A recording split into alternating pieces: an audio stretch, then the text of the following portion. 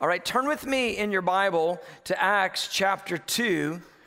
And I want to come right out of this very familiar passage that so often we talk about and charismatic churches talk about. And I think what happens is verses like these that talk about things that we're familiar with, they can become kind of cliche and trite in our minds. And I just want to kind of slowly walk through this and deal with the implications of this. One of the things I love about the Bible is that when you read the Bible, you're reading tomorrow's headlines today.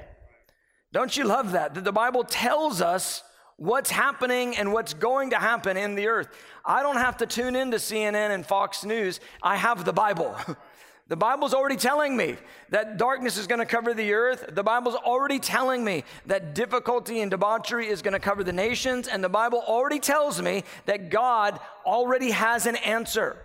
And there's an activity of heaven that the Lord is releasing in the earth, not just sort of reactively, but proactively, because his kingdom is an ever-increasing kingdom. Isn't that right?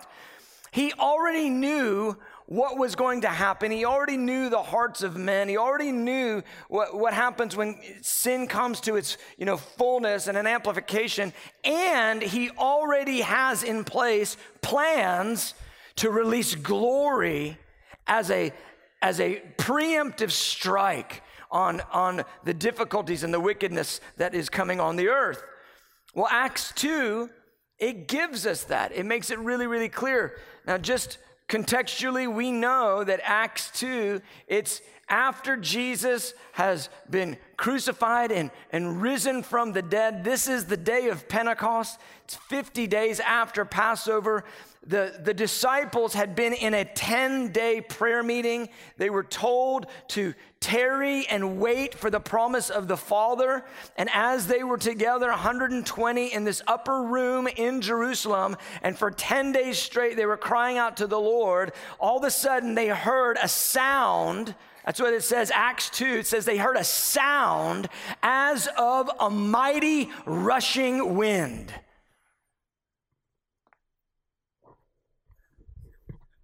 Hello.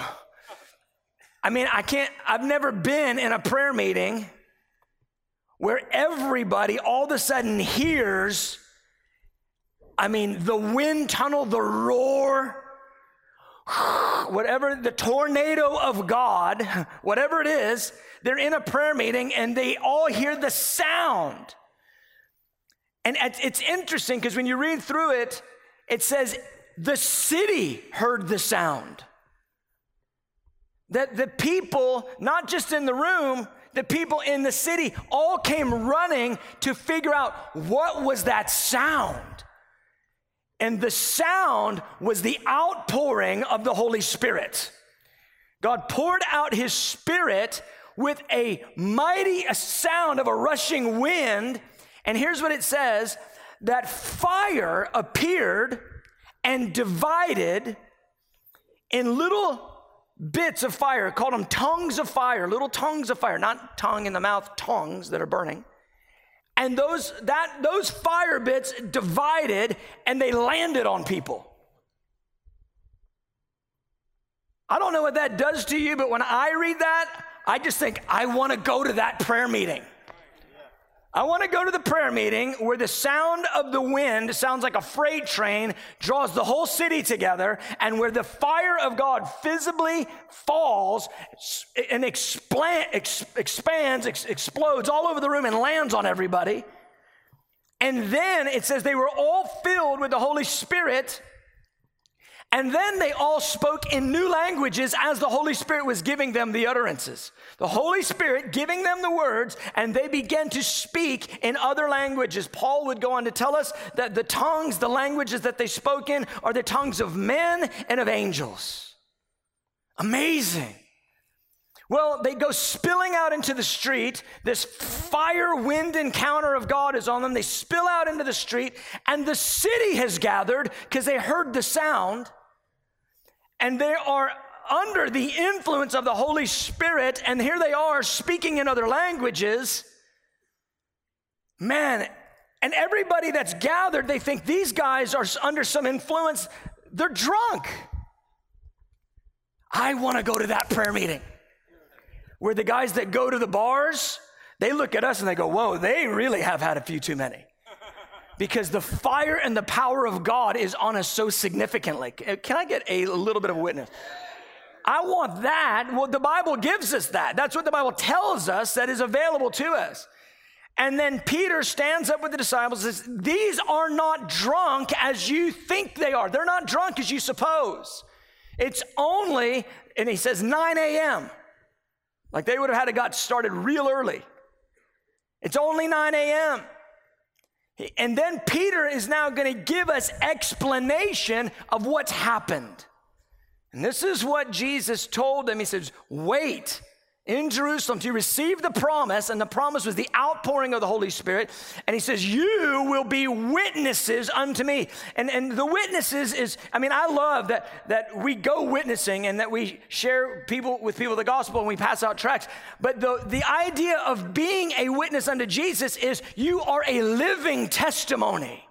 You're so filled with the fire of God, you're so filled with the Holy Spirit that everywhere you go, some of that is coming off of you and it's getting onto the other people around you, and they're going like, what is different about you? That challenges me. Because I don't always feel filled with the Holy Spirit. Do you know what I'm saying? Sometimes I'm grumpy. Sometimes I'm tired. Sometimes I'm not tuned in the way I need to be. But I want to be filled. I want to be continuously filled with the Holy Spirit. So that Holy Spirit on the inside, filling me, spirit, soul, and body, touches the people around me. Well, that can happen in your job. That can happen in your home. That can happen at the grocery store. That's not for just the ministers. That's for the body of Christ. We're to be living witnesses. So when this thing is exploding now and Jerusalem is gathered around the disciples, Peter is going to stand up and he's going to give an explanation. Now, what's interesting about his explanation is he quotes a prophecy from Joel. Joel's prophecy from Joel chapter 2. And he's going to quote this Joel prophecy, but what's fantastic about it is he points to the time right before the Lord returns. It's interesting. Peter says what's happening right now is an outpouring of the Holy Spirit, just like what Joel prophesied. And what Peter is ultimately saying is we're getting it in a portion now, and it's going to come in a fullness before the Lord returns. Let's look at the passage.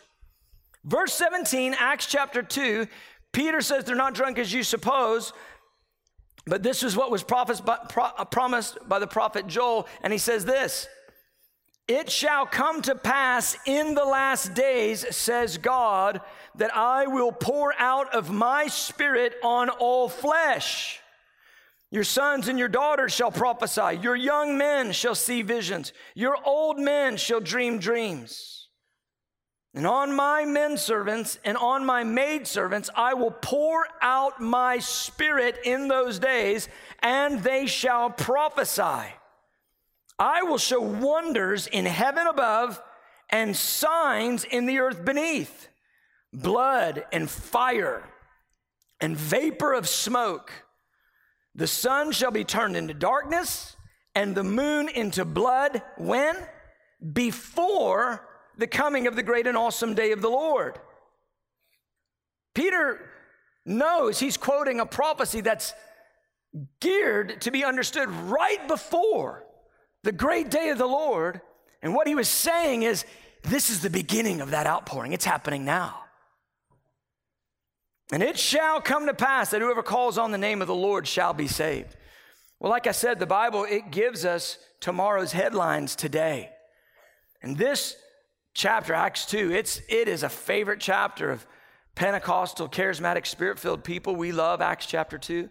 We quote it so regularly, but like I said earlier, it's easy for a passage like this to become cliche and that we don't actually live in the reality of it. It becomes cliche instead of normative. You know, there's a difference. Cliche is, oh, yeah, I know that verse, and it's not moving your heart. Normative is, I'm living in the reality of it day in and day out. And what we need is this thing to become normative. And this is really what the Lord's doing for us, is he's showing us that at the end of the age, there is an antidote for the spirit of Babylon, like what I talked about last week. There's an antidote that God has already got in place. There'll be a rising tide of wickedness, but there is coming a rising tide of the glory of God that this earth has never seen before. And it's incumbent upon the church right now to get our hearts lined up with what the Bible says is getting ready to happen. So often we get tuned to what's happening in our culture. What are the common trends? How do we do church growth? What does the society think is the best way to sort of grow things and gather people? But I'm telling you, while those things may be interesting and may be helpful for knowing how to gather a crowd at a certain time, if we're not looking at the pilings, if we're not looking at the foundations that the scripture says are absolutely clear for the hour in which we live, we are going to be completely askew from what God is saying to this church, what the Spirit of the Lord is saying to the church. And I'm clear in my heart that right now the Lord is speaking to the church, that he wants to release an outpouring of the Holy Spirit like we've never seen before. And he's not going to release it like a bolt of lightning out of the blue upon an unsuspecting people. He's going to release it on a people, like in Acts 2, that are leaning in and asking him to pour out his Spirit. Can I get a witness? So let's look at this passage. Let's just walk through it for a second. He says this, he says, in the last days it shall come to pass, I'll pour out of my Spirit on all flesh. I love that phrase, on all flesh. The New American Standard says this, I'll pour forth of my Spirit on all mankind. All mankind. Everybody say all mankind. What Joel prophesied and what Peter reiterated is this, that there is an outpouring of the Holy Spirit that will touch the entire globe. Not just by osmosis, but an outbreaking of God across the nations of the earth, that every single human being will experience the repercussions of it. How do I know that that hasn't already happened? Because right now we have couple billion people, 1.5 billion, couple billion who've never heard the name of Jesus. But I'm telling you, before this thing is wrapped up, before the Lord returns, there's coming an outpouring of the Holy Spirit that's going to touch every single human being. Doesn't mean every single human being is going to get saved, but they're going to feel the repercussions. It's kind of like when you're in a pool and somebody big jumps in the end of the pool and you get the waves. The waves are going to hit all the nations. Come on. The waves are going to hit all the nations, and every human being is going to feel that outpouring. Beloved, this is coming. This is coming. We need to tune our hearts to this. We need to see what the scripture says and tune our hearts to this. Well, then he goes on to say this, your sons and your daughters will prophesy. Your sons and your daughters. And he says, the men servants and the maid servants. And that terminology he's using, he's talking about the people that would be the least regarded in a society. He's basically saying this, from the children to the least regarded, from the old to the young, the men and the women, everybody is going to prophesy. Don't discount yourself right now. You go, well, I'm not really that prophetic. I don't really have dreams. It's not really my thing. I'm more of an accountant. I do tax law. I don't really prophesy. I do numbers. No. You will prophesy. The whole church is coming under the spirit of prophecy. Every single believer is coming under the spirit of prophecy. And I'm telling you, the word of the Lord will be so clear, thousands will have the same word. And we see it in moments right now. We see it in little pockets and in little moments. I'll have people regularly come up to me and they go, you have no idea. You have no idea. That thing you just preached this morning, that's my journal. You preach my journal. And I go, that's awesome. That means we've got the same Holy Spirit. Praise God. And that somehow he's telling both of us the same stuff. I believe this. I believe we're coming into a time that the church is going to experience, that the spirit of prophecy is so poured out that so many are operating in visions and dreams. It's not going to be any guesswork to what the Lord is saying to the church. And here's how you're going to know it. Here's how you're going to know it. The 6-year-old is going to show up with language that there's no way they would know it. They're going to give you biblical language because the Holy Spirit on the inside of them is going to give them the word of the Lord. The 6-year-old is going to come up and say the word of the Lord. And then the 10-year-old is going to say the word of the Lord. And then the teenager is going to be burning with that same word. And then the adults are going to have the same word. And this thing is going to be so clear across the body that the Lord, see, at the end of the age, the Lord isn't going to leave it to chance. He is going to speak so loudly through the church that from the least to the oldest, the men, the women, every single person is going to be operating the spirit of prophecy. And it's not going to be this thing where I'm better than you. I've got more dreams than you do. No, it's none of that. This whole thing where people want to use their prophetic thing as I'm the badge of the prophetic sheriff and I've got the anointing, that's ridiculous. We have the same Holy Spirit and he gives gifts. And we get to give our gifts and he gets the glory. Not one of us gets the glory. But I'm telling you, this thing is coming upon the church. The word of the Lord will be so clear across the entire body. The guy that just got saved last week will have the word. The guy that's been saved for 50 years will have the word. There will be so many voices with the same word. There will be such a complementation with one another. Everybody will be complimenting one another. We're going to hear the word of the Lord all over the nations. And be speaking it in this region and this region and this region. And it will be fantastic.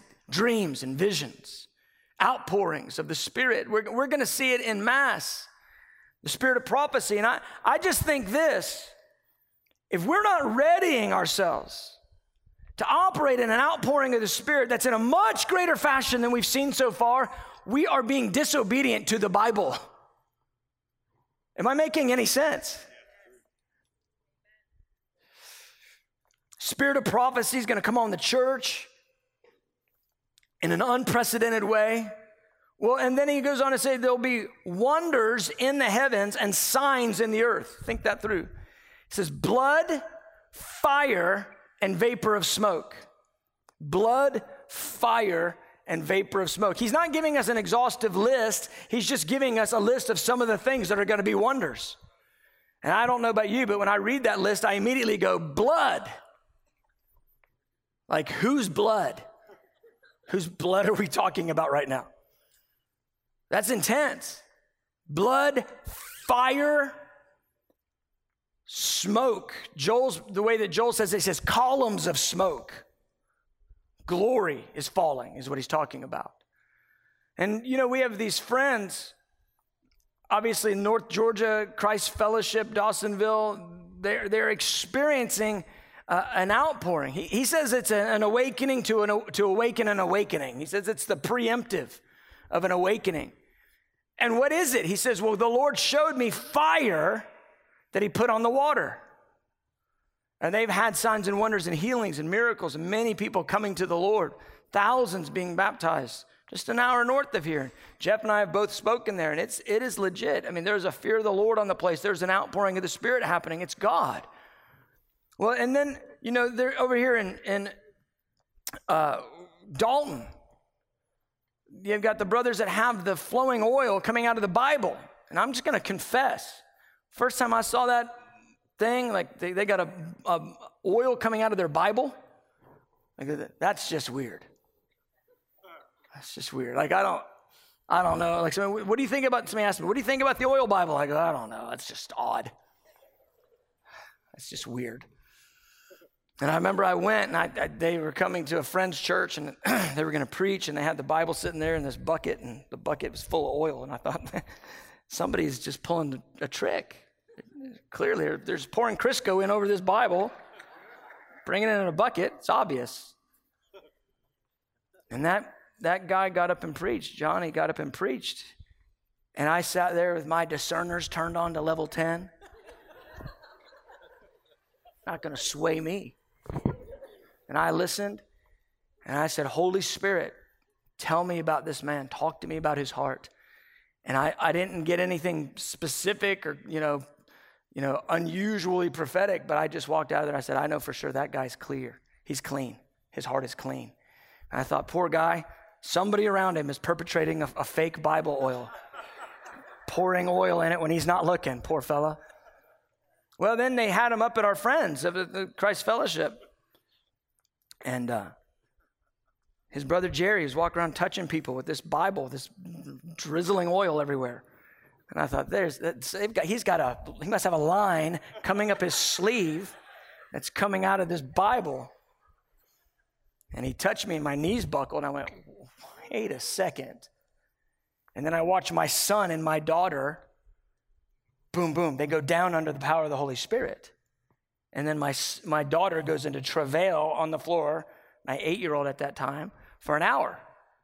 I'm like, okay, I think this might be the Lord. I'm slow on some of these things. So he's got this thing, and it's out of the box for an hour. It's been out of this aquarium of oil for an hour, and I'm watching the oil just drip right off of it. And I'm sitting there rubbing my eyes, looking at it, and my boys are right there, and I've got, my teenager and my two teenagers, my 20-year-old, they're staring, they're looking at it, they're trying to figure it out.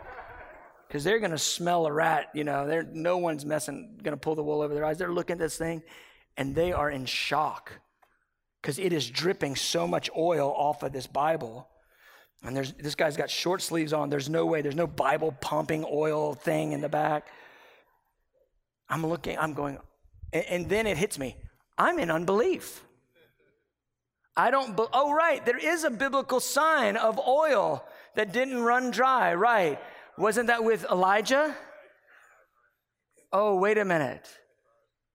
Yeah, there are signs and wonders that he said he's going to release at the end of the age. Blood, fire, vapor, smoke. Might as well just go ... Oil. Oil Bible. But I watched that thing drizzle oil after it had been outside of that box.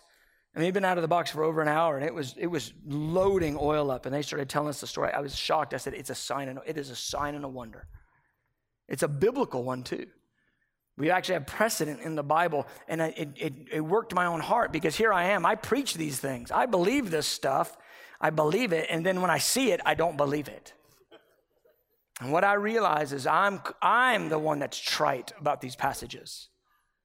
I'm the one that's cliche. I'm the one that's in unbelief and cynicism. Let me just ask you something. If you really believed blood, fire, vapor of smoke, the outpouring of the Holy Spirit, everybody's going to be prophesying, the thing's going to touch all the nations of the earth. If you really believe that, and if you believe that that's going to happen in a time that's close to your time right now, to our time right now, how would you live day in and day out? And that's what we have to come to grips with, is the dissonance between how we live day in and day out versus what the Bible actually says is coming on the earth in a very short period of time. And I look at this and I'm convicted. I'm excited because I'm like, oh man, we're going to see the glory of God fall in a way we've never seen before. I'm excited and I'm convicted because I'm like, wow, I need to come out of cynicism myself. I need to come out of the sway of the world myself and believe what the Lord says is going to happen. Well, he goes on and says, all those who call on the name of the Lord shall be saved. That all those who call on the name of the Lord shall be saved isn't simply the door is open and anybody that wants to get saved will. It's talking about an amplification, an advancement of salvation. It's talking about the outpouring of the Spirit with many, many, many calling on the name of the Lord is the idea. Many will call on the name of the Lord and will be saved. All those, it's this advancement of the work of salvation that's going to happen across the nations. And how do we know that? We know that the nations are going to come to salvation. We know that because when we see the scene before the throne of Jesus, we see people from every tribe, tongue, people, and nation. So there has to be an outpouring of the Spirit that touches every tribe, tongue, people, and nation. What am I telling you? I'm telling you all the unreached people groups are going to get reached. I'm telling you from every nation, there's going to be an outpouring of glory that will call people into the kingdom of God. This is going to happen before the Lord returns. That's a good place to say amen. I'll just keep telling y'all when to say amen. We'll just do it that way. And then he says this, it shall come to pass. He says, blood, fire, vapor, smoke, darkness cover the sun, moon to blood. But he gives us this timing. He says, before this all happens, before the coming of the great and awesome day of the Lord. Before the great and awesome day of the Lord. What am I telling you? I'm telling you, God's agenda before the Lord returns is a massive outpouring of the Holy Spirit. This is coming. It's a biblical fact. This is coming to the earth. And the church must tune herself to this truth, that this thing is going to change. God is going to change the order of things with this outpouring of the Spirit. Now, turn with me to Malachi chapter 4, because Malachi uses the exact same phrase. He says, before the great and awesome day of the Lord, he tells us something else is going to happen. And I just want this. I just want the way that I live my life day in and day out to make sense in light of what the Bible says is coming. And if it doesn't make sense in light of that, then I need to change the way that I'm living my life. Am I making sense? And so that's what I want to give to our spiritual family is that, hey, there is something significant getting ready to come on the earth. We're in a time right now, a rising tide of darkness, but we're also in a rising tide of glory. And the Lord is inviting the church to be tuned to the Holy Spirit, to live in a manner that makes sense in light of the time in which we live. Well, Malachi 4, again, another chapter that is so often quoted and so often used. Oftentimes we throw this in over the children's church kind of ministries because children are mentioned there twice. But I want to tell you, this is way more than a good children's ministry. Malachi 4, verse 5, he says this, behold, I will send you Elijah the prophet before the coming of the great and dreadful day of the Lord. There's the phrase again. Before the great and dreadful day of the Lord, I will send you Elijah the prophet. So wow, I look at Acts 2, the Joel 2 prophecy in Acts 2, and I look at those, I go, okay, that's all going to happen before the great and dreadful day of the Lord. And then I see this, and he says, I'm going to send Elijah the prophet before the great and dreadful day of the Lord. Okay, so then I know that's happening at the same time. Does that make sense? That's happening at the same time. This outpouring of the Spirit and this thing where he says, I'm going to send Elijah the prophet before the great and dreadful day of the Lord. I go, okay. You're going to send Elijah the prophet. What does that mean? What does that mean? You're going to send Elijah the prophet? If you go back and you study it and you look at 1 Kings, you find out this. Elijah got taken by a chariot of fire. He never died. It's appointed for men to die once and then comes judgment. That's what the scripture tells us. But he never died. You got a couple guys in the Bible that never died. Elijah never died. Enoch never died. Walking along, Enoch was taken, the Bible tells us. Elijah, he gets picked up by a chariot in fire. Now that's a way to go. Come on. Can you just imagine you're at the restaurant? The chariots of fire come rolling through the restaurant. Get in. What?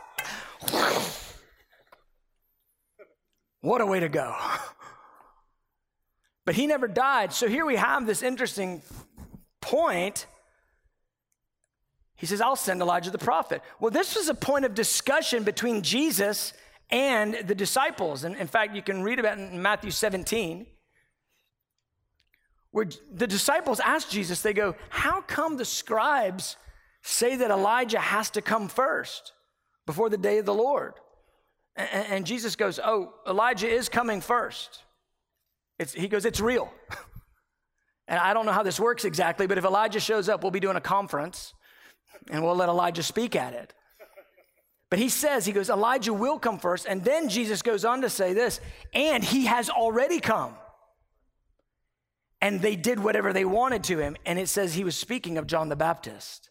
It's really interesting because John the Baptist is this embodiment of this, I'll call it spirit of Elijah, which is how the angel described it. But let's just stay with this prophecy, and then we'll look at John the Baptist in a second. He says, I will send you Elijah the prophet before the coming of the great and dreadful day of the Lord, and he will turn the hearts of the fathers to the children, the hearts of the children to the fathers, lest I come and strike the earth with a curse. So the Lord is going to send Elijah the prophet. Now, John the Baptist came in the spirit of Elijah, and I believe that that's what the Lord is going to do before the great and dreadful day of the Lord. He's going to pour out his spirit on all flesh, and he's going to release the spirit of Elijah, just like he did in Jesus' first coming. John the Baptist came in the spirit and the power of Elijah. And then it says this, he's going to turn the hearts of the fathers to the children. Now, oftentimes I've heard this preached, and it says there'll be family reconciliation, which I think is awesome. But I don't think that's what this passage is talking about. I do think it has a secondary or third, kind of application about that. But last week we talked about this rising influence of Babylon at the end of the age, and we talked about how the central issue in Babylon was selfish ambition. They wanted to build a name for themselves. Well, and I in the second service, I tied together Babylon and the spirit of Jezebel, and I explained that. Well, Elijah was one that stood against Jezebel, didn't he? It's interesting. So at the end of the age, we have Babylon and Jezebel happening and sin. And then at the end of the age, we have the spirit of Elijah. And the Lord is doing it again. It's another Elijah-Jezebel showdown. But this time, I believe he's pouring out the spirit of Elijah upon an entire generation. And this first explanation, he says, it will turn the hearts of the fathers to the children. What is he talking about? He's talking about, let me just break this down. He's talking about the propensity of men and women to live their whole lives unto themselves and for themselves. To live their whole life saving as much as they can so that they can retire. And they end up spending the outcome of their life upon themselves. I'm not saying that retiring is bad, but I'm saying that there is a selfish ambition woven into Western culture that what happens is, instead of the old coming to a place of, I want to give and serve the young, the old grow up and they want to be served by the young. The young should always honor the old. But I believe the spirit of Elijah is about Elijah taking all that he was and giving it to another man, Elisha. And the multiplied effect of that is that Elijah had a certain measure of anointing, but Elisha had a double portion. Am I making any sense? The spirit of Elijah poured out on a generation is this. It's an entire generation, an entire older generation being fully delivered from the spirit of the age, where they're not living for selfish ambition. They're thinking about, what can I give to cause the next generation to be greater than I was? How can I double the anointing upon them? That's when the spirit of Elijah is in place. I see and I talk to men and women in ministry, and they're thinking about their children, and sometimes it gets too much, it gets too crazy. They just only live for their children because they've got other ambitions. But they think about, how can I double everything God's given me in the life of my kids? And when I see that, they're not trying to make a name for themselves. They're actually trying to come down so that the next generation can go up. When I see that, it just speaks of the Spirit of the Lord, the Spirit of Elijah that he wants to release. I said it this way: it's when the fathers embrace the mentality of a servant rather than that of a king. That's when you see the Spirit of Elijah. And there comes a point, I don't know, I'm kind of getting up there a little bit, where you don't want to think about what you get to be and do anymore. All you want to think about is what the next generation can be and do. and you just think about how can I give it away? How can I cause them to increase? How can I cause them to grow in God and be everything God's destined them to be? I believe that's what this is talking about. It takes a hit. It hits at the very heart of that spirit of Babylon that's all about selfish ambition. Well, then he goes on to say he's going to turn the hearts of the children to the fathers. And while I think I like that family reconciliation piece, I really don't believe that's what this is talking about. In fact, Luke 1:17, it describes, the angel explained that John the Baptist, he was coming in the spirit and the power of Elijah, and that he was going to turn the hearts of the fathers to the children. And then he used this phrase, he's going to turn the disobedient to the wisdom of the just. And what's he talking about? He's talking about a power that comes on the church where the old generation gets underneath and serves the young generation, and where the young generation learns how to be fathered. They learn how to be encouraged and lifted. Instead of saying, I know better than you, old man, I'm going to go run my own way, the young generation comes under and says, can you help me? Can you lift me? I need to learn the ways of righteousness and justice. It's taking the rebellious, and that Spirit of the Lord comes on them, and the rebellious says, I no longer want to be rebellious. I want to be submitted. And in that submission, the fathers lift the young. Does that make sense? Beloved, I'm telling you, there is something coming on the church where the young generation is lifted by the older generation, and they're going to operate in a double portion. And that thing is going to happen not just in one spot. That's going to happen all over the nations of the earth. And the young will operate in the righteousness and the justice of the kingdom instead of that rebellion where the young always do. Every generation you have that rebellious sector. In this thing, when the Lord pours out the spirit of Elijah, you're going to have the young operating in lock and step with the old, humbling themselves and giving themselves to the ways of righteousness and justice. Well, he's going to do this before the great and terrible day of the Lord. Here's what I want to encourage you. If you've never studied the day of the Lord, go to your Bible program and put in Day of the Lord. And look at the 30 verses that are from beginning to end that talk about the day of the Lord. And what you'll find is this. There are historic days of the Lord, and then there's one that all those historic days of the Lord point to, the great and terrible day of the Lord, when the Lord returns. When Jesus returns and he brings every nation under his authority, that's really the thrust of the entire scripture, pointing to that day of reckoning that the Lord has with the nations. When I think of the day of the Lord, I think of it as a day of reckoning for the nations, the day of revelation of Jesus to the earth, and the day of the restoration of the kingdom. Those are all biblical ideas that the church should be completely around, but hear me, because we mostly teach people how you need to get by this week, how you need to live day to day, instead of how you need to live in light of the end of the age and the age to come.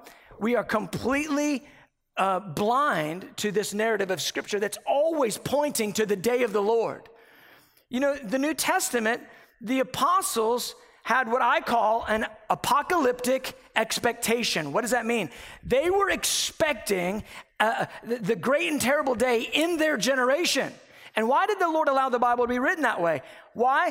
So that every generation of believers would have that same expectation. But here's what we've done in Western Christianity. We've preached an eschatology that gets us out of here before anything bad happens. So we no longer live with an expectation of any kind of trial or challenge or difficulty getting ready to happen. We just live thinking, how can I get more for me right now? Which is completely antithetical to the biblical narrative. The apostles lived with an apocalyptic expectation, and every generation of believers is supposed to live with that same expectation. What does that do? It tunes your heart to urgency for the hour in which you live. Listen to me very carefully. Even if the end times don't come to fruition in your generation, you are in your end times. Just real clearly. Every one of you will stand before Jesus within the next 100 years. So one way or another, Jesus is coming or you're coming. It's the end of the age for you, for sure. Does that make sense? So we've got to live with an urgency. We've got to live like it matters. But because of an eschatology that says we're getting out of here before anything bad happens, we've lived really dull. We've lived really, really blind. And we've lived kind of just day to day and for ourselves, instead of, according to what the Bible gives us, which is actually giving our lives away for others. Does that make sense? And so the day of the Lord is a day of reckoning, the day of revelation, and the day of restoration of all things. All right, last thought. Look over with me to Luke chapter 1. I know I'm teaching a little bit, but we really need this. Luke 1, verse 16. It's an angel speaking about John the Baptist. It's exactly what I'd already shared. It says, he will turn verse 16, he will turn many of the children of Israel to the Lord their God. He will also go before the Lord in the spirit and power of Elijah, to turn the hearts of the fathers to the children and the disobedient to the wisdom of the just. There it is. And he'll make ready a people prepared for the Lord. Well, John the Baptist is the example of what it looks like when the Lord releases the spirit of Elijah. And as I already quoted Matthew 17, Jesus said John the Baptist was an example, and it's going to happen at the end of the age. It's going to happen before the great and terrible day of the Lord. This is coming on the entire generation, beloved. And it's going to be this spirit and power of Elijah operating in the same disposition and calling that Elijah had. And what was that calling? To turn the nations back to God. It's interesting to me that John the Baptist did not do any signs and wonders. He had a proclamation ministry and he had a prophetic ministry, but he wasn't the full package of the spirit and the power of Elijah. He didn't do one miracle. What am I telling you? There is a full fulfillment coming at the end of the age. That Acts chapter 2 outpouring with signs, wonders, and miracles. This Malachi 4, 5, and 6, where he's going to release the spirit of Elijah. That is going to happen all together, and it's going to leave a massive imprint upon the nations of the earth. And the implications are going to be really, really cool. Let me just land it with this. What are the implications of this? What am I explaining to you? What is getting ready to happen? This isn't just for the pulpit ministry. This is for the church across the body of Christ, across all denominations in every nation. Firstly, the spirit and the power of Elijah. What's coming? An anointing to preach the gospel that will turn nations back to God. I'm talking about at the QT, at the grocery store, in the classroom. I'm talking about in the business location, in the entertainment zone, wherever it is, there is an anointing coming it's going to pierce and break stony hearts. And I just look at it right now, and I've shared the gospel with so many people over so many years, and so often I've just seen the thing just bounce off. Well, I believe there's an escalation coming on the power of the gospel. The word of the Lord is going to run swiftly and be glorified. We're going to see the gospel that is the power of salvation. And just when you share this simple gospel story, it is going to shatter stony hearts. It's going to see people completely smitten under the power of God. Elijah stood against Jezebel. He turned an entire nation to God. John the Baptist was a voice of one crying in the wilderness, called all of Israel to repentance. And there is a power of prophetic preaching that's coming on multitudes in the body of Christ that's going to turn many, many, many, many to the Lord in the name of Jesus. Say amen right there. Secondly, as I've already mentioned, Acts 2, there are miracle signs and wonders coming like nobody has seen before. God is going to take what he poured out on Egypt. He's going to take the ministry of Elijah. He's going to mix it together with what the apostles walked in. He's going to take all that together, and he's going to multiply it on the church across the nations. The church will be walking in apostolic power. It is going to be at John 14:12, greater works than these time. This is what's coming to the church, beloved. And I'm just telling you, we have to tune our hearts to that type of reality. We've got to turn our hearts to that kind of a ministry. Let me just mention this. If today we're unwilling to take our hand out of our pocket and put it on somebody who raises their hand in a service and says, I'm sick, I need healing, how are we going to operate in that kind of an outpouring of the Holy Spirit when it's happening in the earth? We do these things, yes, because we want to manifest healing now, but because we want to call the body into this activity as normative. Laying hands on the sick, sharing the gospel with the lost, right? Casting out demons. You know, that's not just for the deliverance minister. Do you guys believe this? Casting out demons isn't just for the deliverance minister. It's for the believer. They that believe, these signs shall follow. They will cast out demons. I know that sounds wow crazy to some, but that's supposed to be normal. I want us to live in that, beloved. Laying hands on the sick, casting out demons. That's coming on the nations. It's coming on the church across the nations. We're seeing it in a measure now. We're going to see a great manifestation of signs and wonders across the earth before the Lord returns. And this thing that I talked about last week, the spirit of Babylon, it's going to be overcome by the spirit of Elijah. Just like Jezebel of old was overcome by Elijah and ultimately was slain because of his prophecies, this thing is going to be overcome by a people operating under the spirit of Elijah.